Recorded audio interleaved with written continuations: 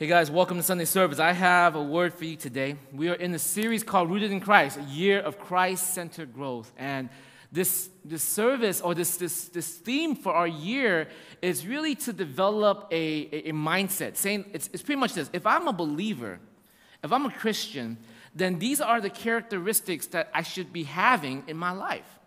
If I say that I am a follower of Jesus Christ, I'm a member of our church, I'm a part of this community, then these are the things that should be a product of my character, my life being, my actions, my goals, my future, my plans. These are the characteristics that should come out of it, right? And so we're really hoping and praying that this coming year we ask these questions about your personal walk.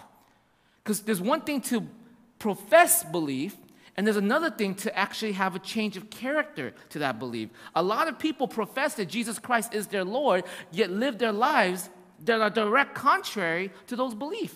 They have a belief, but their character doesn't actually reflect those beliefs. So at best, they come off as inconsistent.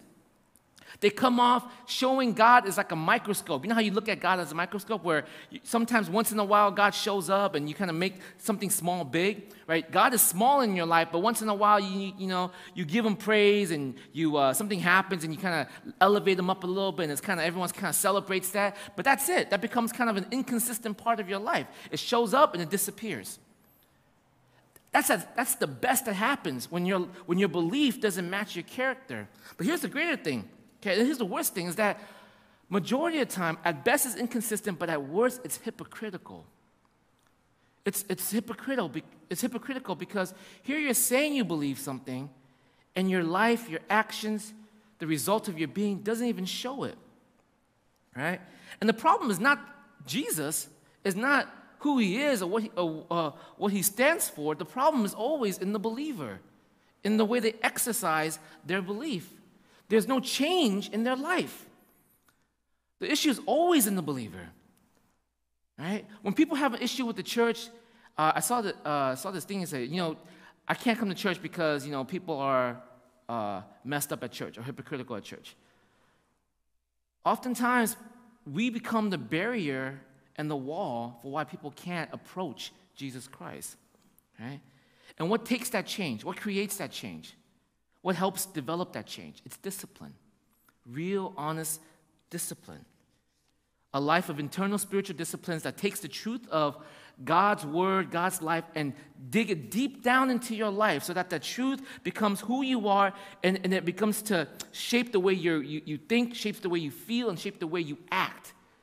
It takes discipline to go from belief to a character change. In the last 2 weeks, we've talked about worship as part of that discipline. Why we worship. What is worship? Ascribing ultimate value to God with your mind, with your heart, with your being. And then how do you do that in your work, in your home, in your church? And so this week, next 2 weeks, I'm going to share about community building, which is another part of our spiritual. How is community building part of the discipline to actually grow us and shape us and change us and form us in a way that goes from belief to character? Okay? Community is a fundamental discipline that creates character change.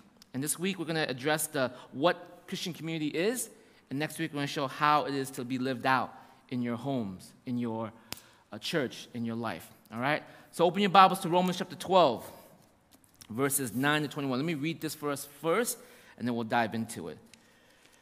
Romans chapter 12, verses 9 to 21. This is what the Word of God is saying. If you have your Bibles, Romans chapter 12, verses 9 to 21.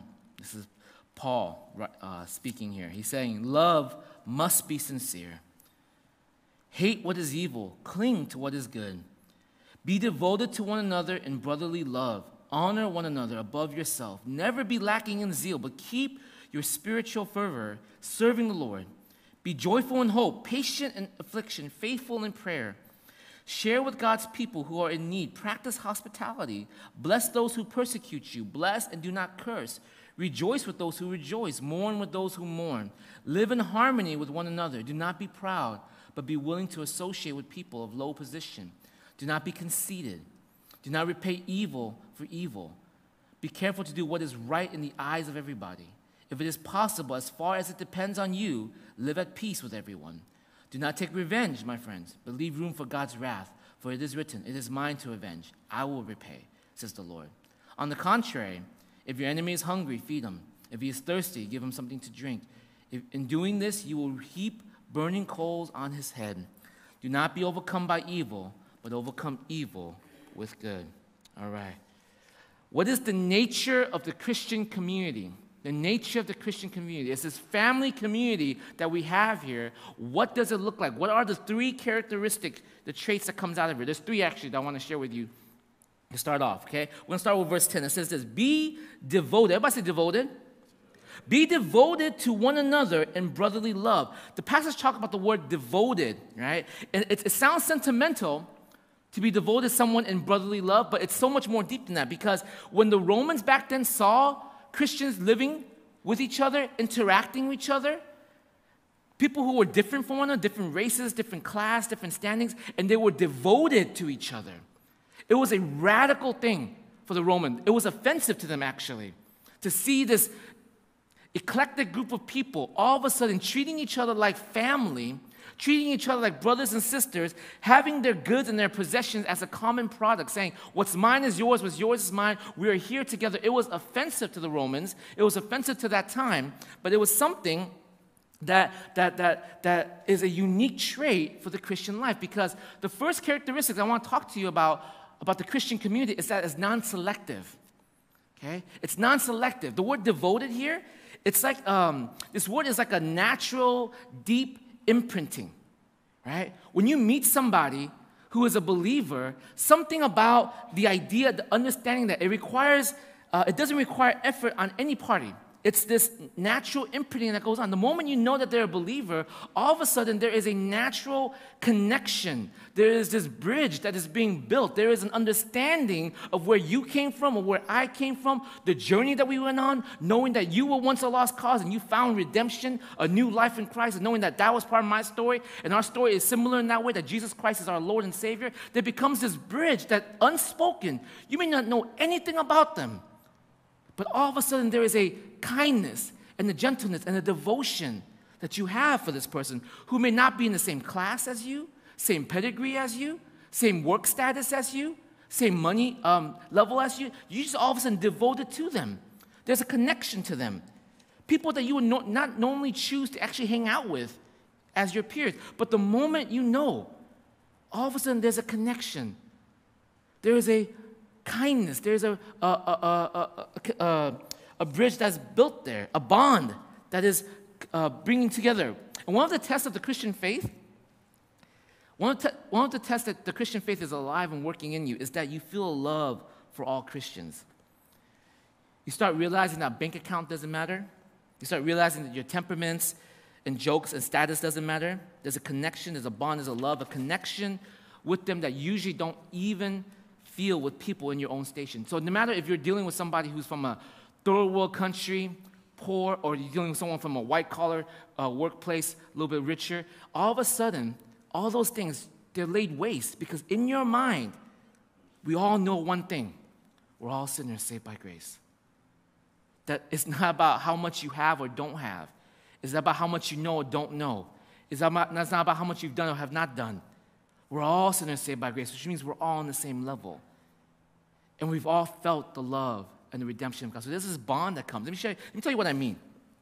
So 7 years ago, before Seth was born, I had this thing called reactive arthritis. You guys remember that? When I was limping around church all the time? Like, reactive arthritis is like where half of your body has arthritis, right? And it's like your immune system is eating your joints. It was really weird. I didn't even know I was having that. I came back from Cambodia. We thought we just ate something bad, and it just stayed with you. So I was just popping ibuprofen for like months, right? Because the doctor was telling me, just take ibuprofen. I'm like, how much do I take? Like, until it stops. I'm like, okay, right? So I was taking like, 800 milligrams each 4 hours, Each day I was taking about 3,200. After a while, I was thinking, this can't be good for me, right? I'm pretty sure this can't be good for me, And eventually, Bob, or Anwang, he's our doctor, he said, hey, how about you go see a rheumatologist? And again, I had no idea what a rheumatologist was, right? I was like, there's a doctor for arthritis. Like, oh, that's a real thing, right? I said, okay. So I saw this. I went to the UC Irvine Hospital, and I met Dr. Lowry. Okay, he's the head of rheumatology department there.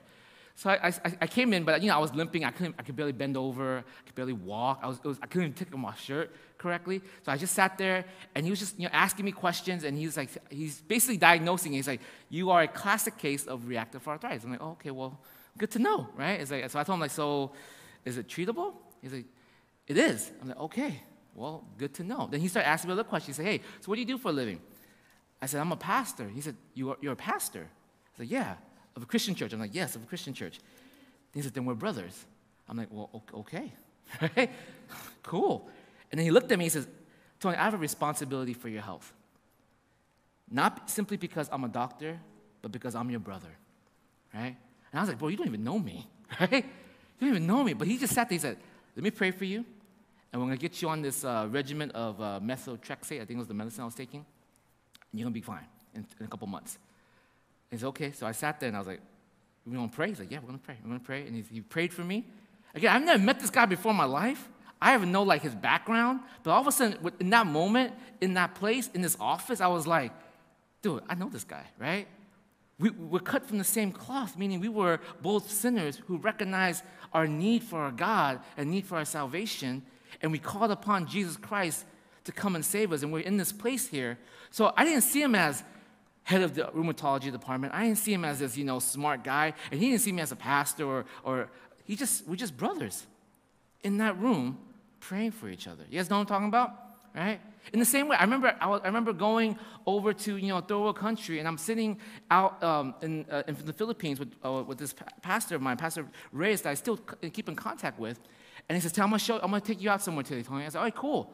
So he took me out to this these the way they get rid of garbage back then was they have these huge places and they just burn their garbage. You know what I'm talking about? They just burn it's how they get rid of it. But then they have this whole village within that area to do what? They will come into these areas and they'll take as much plastic as they can and they'll just gather it.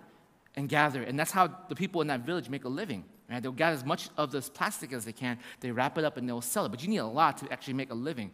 So that's what they do day in, day out. Just coming in. And so he took me out there, and we're in the middle of like mountains of trash, mountains, and then you can smell the burning plastic on your right, you can smell the burning plastic on your left, and we're just standing in this middle area, and I said, okay, so what are we doing here, Pastor Reyes? He's like, we're going to have church. I'm like, what do you mean? It's like, there's a church in this location, right? He's like, there is? He's like, yeah. And then all of a sudden we see these families coming out from like all over, okay, carrying out like canopies and pulling it up, and they all got their little chairs, and they sat down. And I sat down with him. He was preaching. He says, and I sat next to the person next to me, to my right, to my left. I'm just sitting there. I'm listening to he was preaching in Tagalog, so I didn't know what he was saying. But we're sitting next to each other. But they were singing. We're hearing, and I just realized these are my brothers, right? It doesn't matter if I'm from America or they're here in this place. We're cut from the same cloth. There's a devotion there, right? The uniqueness of the Christian community is this, guys. Do you guys feel that way for your brothers and sisters? Is there a selectivity in the way you interact with each other? Right? There's a key word that we always use here. Our church sometimes is very cliquey, right? Cliquey, that's the word, like very cliquey. But is there a selectivity in the way you see people, hang with people, interact with people? Are there only certain people that you want to be with? Because the mark of Christian community that's part of your life is that you are able to be devoted, whether to somebody who fits really well into your fold or does not. There is no selectivity here, but there's a devotion to each other wherever you are at, right? I remember the first time I came to this church 10 years ago, and I was here, and I felt very insecure when I first came to this church. You know why? Because I was like a fish out of water. Like I was at this Korean church. I was doing ministry to kids, right? And all of a sudden I came here and there was actual adults. And I was like having to talk to them. I'm like, oh man, what am I gonna do? And one of the adults I had to talk to was like this respected doctor. And I'm like, you're gonna listen to me? Like I'm just a 20-something-year-old kid, and you're like a 40-year-old, professional, And the thing that was so crazy was that he looked at me and says, hey, in this church, we're family. There's not about status here, man. And I was like, huh. So he brought a lot of security to that. He showed me a lot of different. Not that we talk like we're just normal now. I see him as a doctor, but I don't see him like, oh my gosh, doctor, right? I was like, hey, what's up, man? Right? We talk to each other because there's a devotion that comes there. There's no selectivity. There's a connection. And you guys, do you see that? Do you feel that? All right? Another mark of a Christian community, right, is that look at verse 9. It says this, love must be sincere, right? Hate what is evil, cling to what is good. It must be sincere. It must be clear. It means that one of the marks of the Christian community is that there's no privacy. I know, and some of you guys are like, what, right? Just like any family, there's a level of privacy that should be honored, right? Like, if your kid says, honor my privacy, okay, cool. But if I see that you have a bunch of joints in your cupboard or it fell out of your backpack, guess what? There's no more privacy for you, okay? I'm going to take the door from your house or from your room, and you'll get it back when you fix yourself. There's no privacy. But there's levels of privacy that needs to be honored, but at the same time, there's a level of responsibility that family members have for one another. The Bible says love must be sincere. You must actually look at the people next to you and realize I have a responsibility for them. I have a responsibility for their life, for their walk, what they're doing, which means that if the people around you are family, who you date, the way you spend your money, your choices, your decisions, your health, your ambitions, your goals, all are a part of family conversations. You guys get that? It's all part of that conversation. It can't be like, oh, I kind of like my Christian life. I want my private life to be private here, guys. I mean, in church, we'll talk about church stuff, right? Anything church stuff you want to talk about, we can do that, but I want to keep my other life private. The answer is no. That's not the mark of a Christian community. Love must be sincere, because if I actually love you and you're part of my family, I'm going to wonder, hey, what are you doing with this person? I'm going to ask the question, hey, what are you doing with your finances? Hey, the decision you're making, it's kind of a little bit questionable. Can you explain it to me at least? Right? What are you doing? There's a sincerity of love because you're wondering and you're asking the question, cling to what is, avoid what is evil, hate what is evil, and cling to what is good. Because you're watching them, and if they're living their life and the decisions that they're making and their acts that they're living out is moving them towards a trajectory that is going to be hurtful or evil or painful for them, you got to say something to them. You can't just sit back and be passive about that. There's a responsibility that you have in that relationship, right? There's a responsibility on whether what you're doing is evil or good. The Bible says cling to what is good.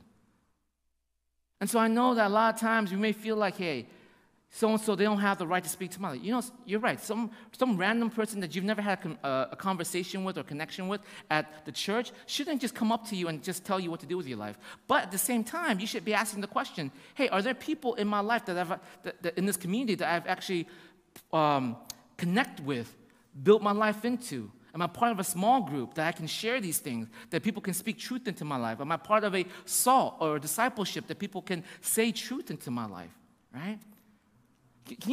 When I was at the youth group retreat, I was asking some of the kids. Some of them has SALT leaders, some of them don't, right? So I was doing this seminar called Biblical Manhood, and I asked one of the kids who had a SALT. I was like, hey, man, tell me about your SALT. What do you love about your SALT? What do you love about your SALT leader?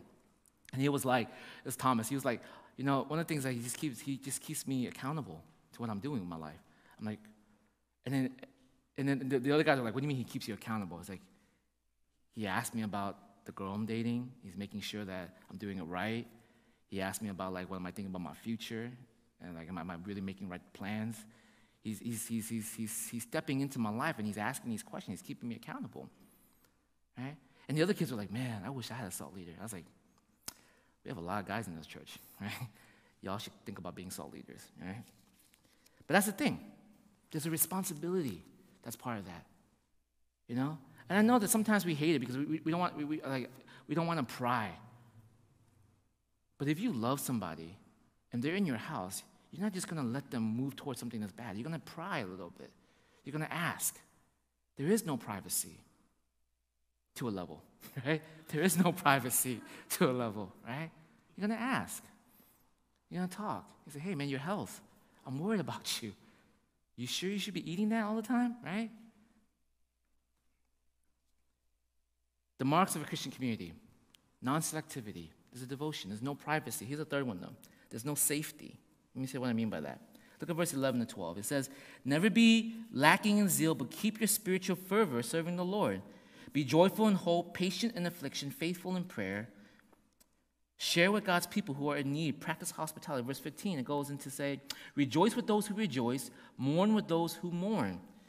If you take seriously what this passage is saying about your responsibility over your brothers and sisters, you would find yourself exhausted, right? You would find yourself actually exhausted. There's an emotional component here. There's an emotional component. It's not safe for you to be in this community sometimes because it means that you're going to be having to put yourself emotionally out there, that you're going to have to be vulnerable, that you're going to have to deal with these things, right?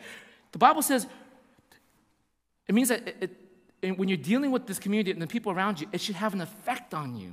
It should have an emotional effect on you. It should actually hurt you and burden you what's going on in their life. The Bible says, rejoice with those who rejoice and mourn with those who mourn. Mourn with those who mourn is easy. If they're in trouble and they're having a hard time, it's easy to mourn with them, right? It's easy to cry with them. It's easy to be alongside them. It's easy to pray for them. It's easy to help. But rejoice with those who rejoice, that's a harder one. You know why? Rejoice with those who rejoice. It's a harder component because what if you've been waiting for a job position? What if you've been waiting for a promotion, an ability to buy a house, to start a family, and you see everyone around you doing it first, having it first, getting it first? The Bible says rejoice for those who rejoice. That's harder, isn't it? It puts you out there. You have to be vulnerable. It's not safe. It's easy to mourn with someone who is suffering. But it's harder to rejoice with someone who is doing better and is more successful, quote unquote, than you. That's real love, though. That's real love to be out there and say, I'm really happy for you. I'm happy about that promotion. I'm happy that you got that place. I'm happy that you're starting a new family. I'm happy you're getting married. I'm happy you found somebody. I'm happy for you. To rejoice with them. This passage is saying it's not emotionally safe to be a brother or sister. You can't be detached from them. You have to care. You can't just be like, oh, great things are happening to them, or whatever. I don't want to talk about it, right? Because if I talk to them, it's going to just mess me up. I'm going to get all angry and bitter and just, self-conscious about my life and whatever. I just want to deal with them. So I'll just kind of ignore that until I can get over it myself. No. The Bible says you can't detach from them. Your fervor in serving should be just as high. You can't give up on them. And when they're hurting, you're hurting. And when they're rejoicing, you're rejoicing. That's what our whole phrase at TLC, ride and die, it comes from 1 Corinthians chapter 12, verse 26, 27. It's like if one of us suffer, we suffer together. But if one of us is honored, we rejoice together. It's not easy to do this. But that is the mark of the Christian community. Do you guys see that in us? Are we moving towards that? Do we have that? Because that's what we're trying to build over and over. Everything we're doing, we're trying to build this community, a community that's non-selective, where it does not matter who walks through that door, but if they are a follower of Jesus Christ, they are my brother, they are my sister. That if they're in this place and they're part of this community, part of this family, there is no privacy. You got to speak truth into their life. You got to ask them questions that's going to be difficult for them to hear because you love them. You're dealing with them. You're watching them. If they're moving towards evil, you got to say, hey, you got to stop. I got to stop you. I want you to cling to what is good. And it means that also you got to be emotionally connected. You can't be emotionally detached. You can't just be apathetic. There must be an empathy there. There must be a love that's part of that journey, part of that life. All right? I remember when Pastor Lynn doesn't get mad often. You guys know that? Pastor Lynn is a very straight, narrow, very good guy. He's always positive. He doesn't get mad often, but once in a while, he gets it, right? Once in a while, he gets it, and you get kind of nervous, like, oh, I think he's mad, right? I think he's mad. And sometimes, because you're so used to him not being mad, so that when he gets mad, you kind of like, what are you doing? Like, get over it. You're like, hey, this is not you. Stop it, right? But the worst thing you can do is just do that. The worst thing you can do is just like, hey, get over it. So, going on, I remember the one time when he got mad, we came in and he's like, hey, this doesn't seem like it's like you. Is something wrong, right? Is something going on in your life that we can pray for you about? Something going on, right? Because you just lashed out. That's not cool, right? Everyone's doing their best, right? Not cool. Can you, is something wrong? And I remember it was so funny. He's like, yeah, I shouldn't. I'm sorry. I was like, oh, no, don't bother. Hey, something wrong? Just let me know. Let me know. I'm here for you, bro. Like, you let me know, right? And that should be the way it is. There are days when some of us are going to have good days, and there are days some of us are going to have bad days. There are days when we're going to say something that's going to be offensive or mean or wrong, but the worst thing we can do is just separate ourselves from them rather than actually coming to them and say, hey, what you doing? I'm concerned. Can I help? What's going on? Let me be a part of this. Invite me in. Give me your space. Share with me. All right? Let me help carry this for you. You guys get me? That is the mark of a Christian community. That's the mark of what, and church is not perfect, and I wish that we can do this perfectly, but we're not. We're growing, we're learning, we're developing, we're getting deeper into the Word, and as we're going there, we're being sanctified as a body, as a community, and we're growing into that. And I'm okay how long it takes us, right? But as long as we're moving towards this, that your spirit is not about selectivity. Let's get over this clique issue. Our spirit is not about, minding privacy and just kind of leaving people alone all the time. No, you got to speak into their life. Love on them. If you're watching them and something's going on, you got to speak into their life.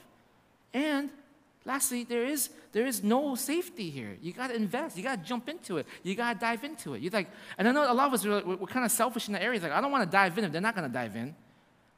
Someone's got to do it. Someone's got to start, guys. Someone's got to start. But I promise you, once you start, it just flows. Once you start, it moves. Once you start beginning to let yourself out there, everyone begins to move that same way. Okay? But here's the thing. Okay, so that's the uniqueness of the Christian community. Right? But it's not simply. The uniqueness of it is not just about our bond and how close we are and the fact that we see each other's family. Because I think a lot of communities have that. Right? A lot of communities can create that. Right? The phrase is, these are my people, right? We don't have like church anymore, but we have like clans now. Like, and it's our friends, we call them my people, right? And those are communities that are like family, when friends are like family, okay? And I think we can find a lot of those communities like that. That's not Christian. That's true. But what's unique about the Christian community is not about simply how we love each other, but it's also how we treat outsiders. It's not simply how we love each other, but the uniqueness of the Christian community is how we treat those who are outside of this community. Okay? Look at verse 14 and then 17:21. Verse 17 and 21. Do not repay anyone evil for evil. Be careful to do what is right in the eyes of everybody. If it is possible, as far as it depends on you, live at peace with everyone.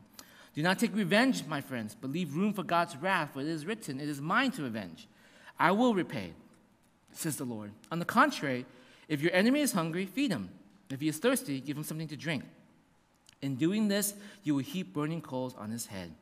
Do not be overcome by evil, but overcome evil with good. You know what Paul is saying here? Paul is saying the uniqueness of the Christian community is how we treat those who are not part of it. See, every community has its boundaries. Make sense? Every community has a way of dealing with outsiders. And if there's a community that says, we don't have outsiders, we're just inclusive all around us, and we just accept everybody, right? That itself is exclusive. You guys get that? Because you only accept everybody who accepts what you're saying. Because if they don't accept what you're saying, then they're outside of your community. It doesn't matter how nice you phrase it. Every community is exclusive. Every community has its boundaries of who are in and who are out. Does that make sense? Right? If every community is like, the real question you have to ask is if every community is like this, whether you're conservative, whether you're liberal, whether you're left, whether you're right, whether you're Christian, whether you're non-Christian, whatever community, whatever clan, whatever tribe, whatever people that you belong to, every community is exclusive. There is those who are in and those who are out. But the real question that is unique and different is how do these communities, which community actually make room for those who are outside? Which community actually accepts those who are outside? Makes space for those who are outside. And I'm not gonna. And the truth of the Bible is this: the Christian community is the most exclusive community, but it is also the most inclusive of its community. It is the most inclusive, exclusive community out there. Because in Christianity, what do we have? We have a man dying on a cross for his enemies. We have a man who refuses to strike back even when the enemies came after him. And if that exclusive truth is what we believe in, what we hold to, can you imagine? That's not the way we see people then. We don't see people who are outside as, you don't belong to this community. We see people outside as what? There's no such thing as a lost cause. If my God went to the cross, beaten, hated, hurt by those who are enemies, and he laid himself down for that, then I'm not going to treat you any less than that. I'm not going to exclude you from that. The real question is, every community is exclusive, but which community, exclusive truth, leads you to be open and kind to those who are different from you? And here's the beautiful thing about Christianity. Christianity does that. If you live it out, you got to live it out though. You can't just say it. A belief that becomes character change requires that.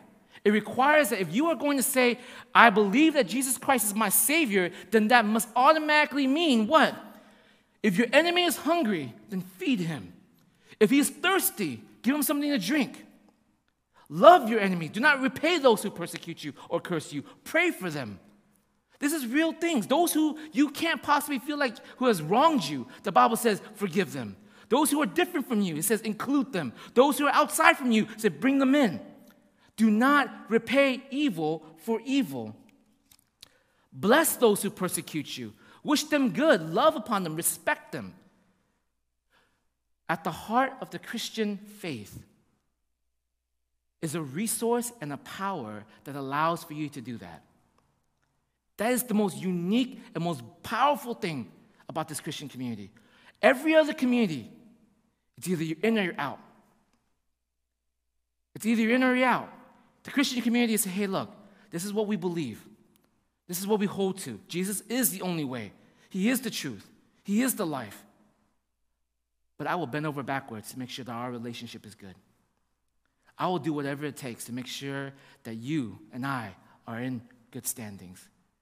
That I am respecting you, that I am loving you, that I am wishing you good, that I am doing good upon you, even if you repay good for evil. If you're hungry, I will feed you. If you are thirsty, I will give you something to drink. I will do good unto you. And the Bible says that when you do such things, it will heap burning coals on their heads. Knowing that they who do evil for you, your response to them has always been good. You guys get me? That is the Christian community that's unique and beautiful and has changed the course of history. Sometimes we miss that.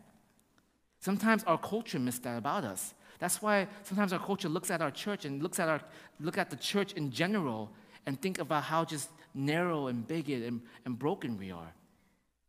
Sometimes the people at your workplace, you don't want to talk about your Christian faith because you're thinking, if I tell them I'm a Christian, they're going to have all these weird sentiments or weird thoughts about who I am or what I do and But the Bible says what?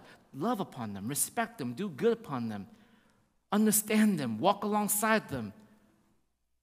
Are you doing that? All right? What is unique about the Christian community? What is the Christian community? It is a family nature where there is no selectivity, devotion to each other, no privacy, speaking truth to each other, right? There's no safety, being vulnerable with each other. What is the Christian community? It's the uniqueness of what? That we are exclusive and yet we are the one who seeks to find inclusiveness with everybody else. And where do we get the power to do this? Ultimately here, this is the picture. You know, the whole Bible is a story of broken family, right? It is a story of broken family. That God made Adam, his son, his first human son. And the rebellion of Adam to God. The rebellion of the heavens with God, right? And then we see the repercussion of that family brokenness. Abel being killed by Cain, his own brother. Abel, whose blood cried out for vengeance, cried out for this. We see throughout the line of the Old Testament and the New Testament, we see just brokenness in family nature. people.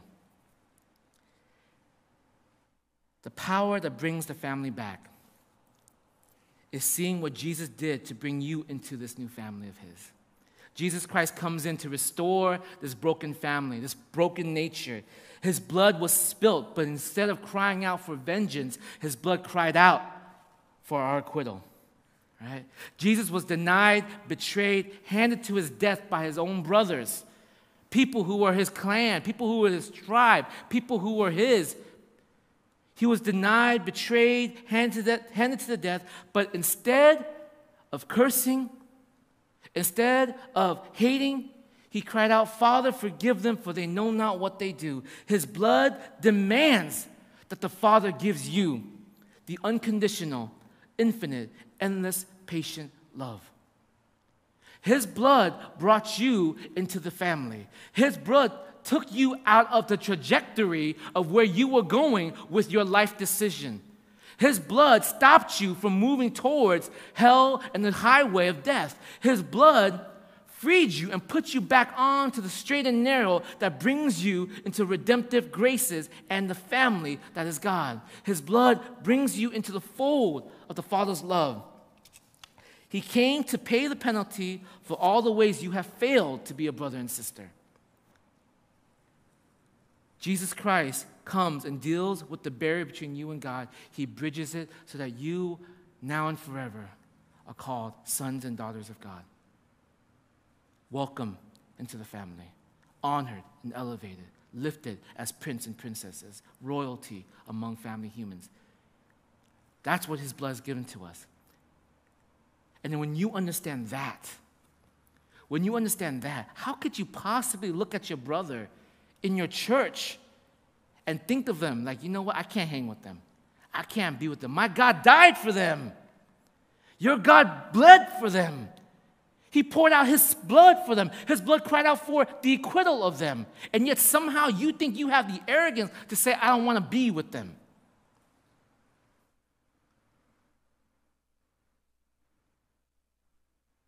To exclude people from the church. You don't belong because you don't fit our mold. You don't fit the mold. Your mold don't fit with God. God has to bend down to speak to you. He had to become human to engage with you. You don't fit God's mold. And yet he did everything he can to bring you into his family. And you would have the arrogance to say, you don't fit into this community because you don't fit our mold. What is our mold? Asian, I guess, maybe, right? What is our mold? We don't have a mold. We are people bought by the blood of Jesus Christ. We are people who are sinners, condemned, and yet saved by Jesus, who says, now my blood will cry out for their peace, for their life, for their acquittal. Father, they are ours. Receive them as such. That's the Christian community. That's the life we ought to live.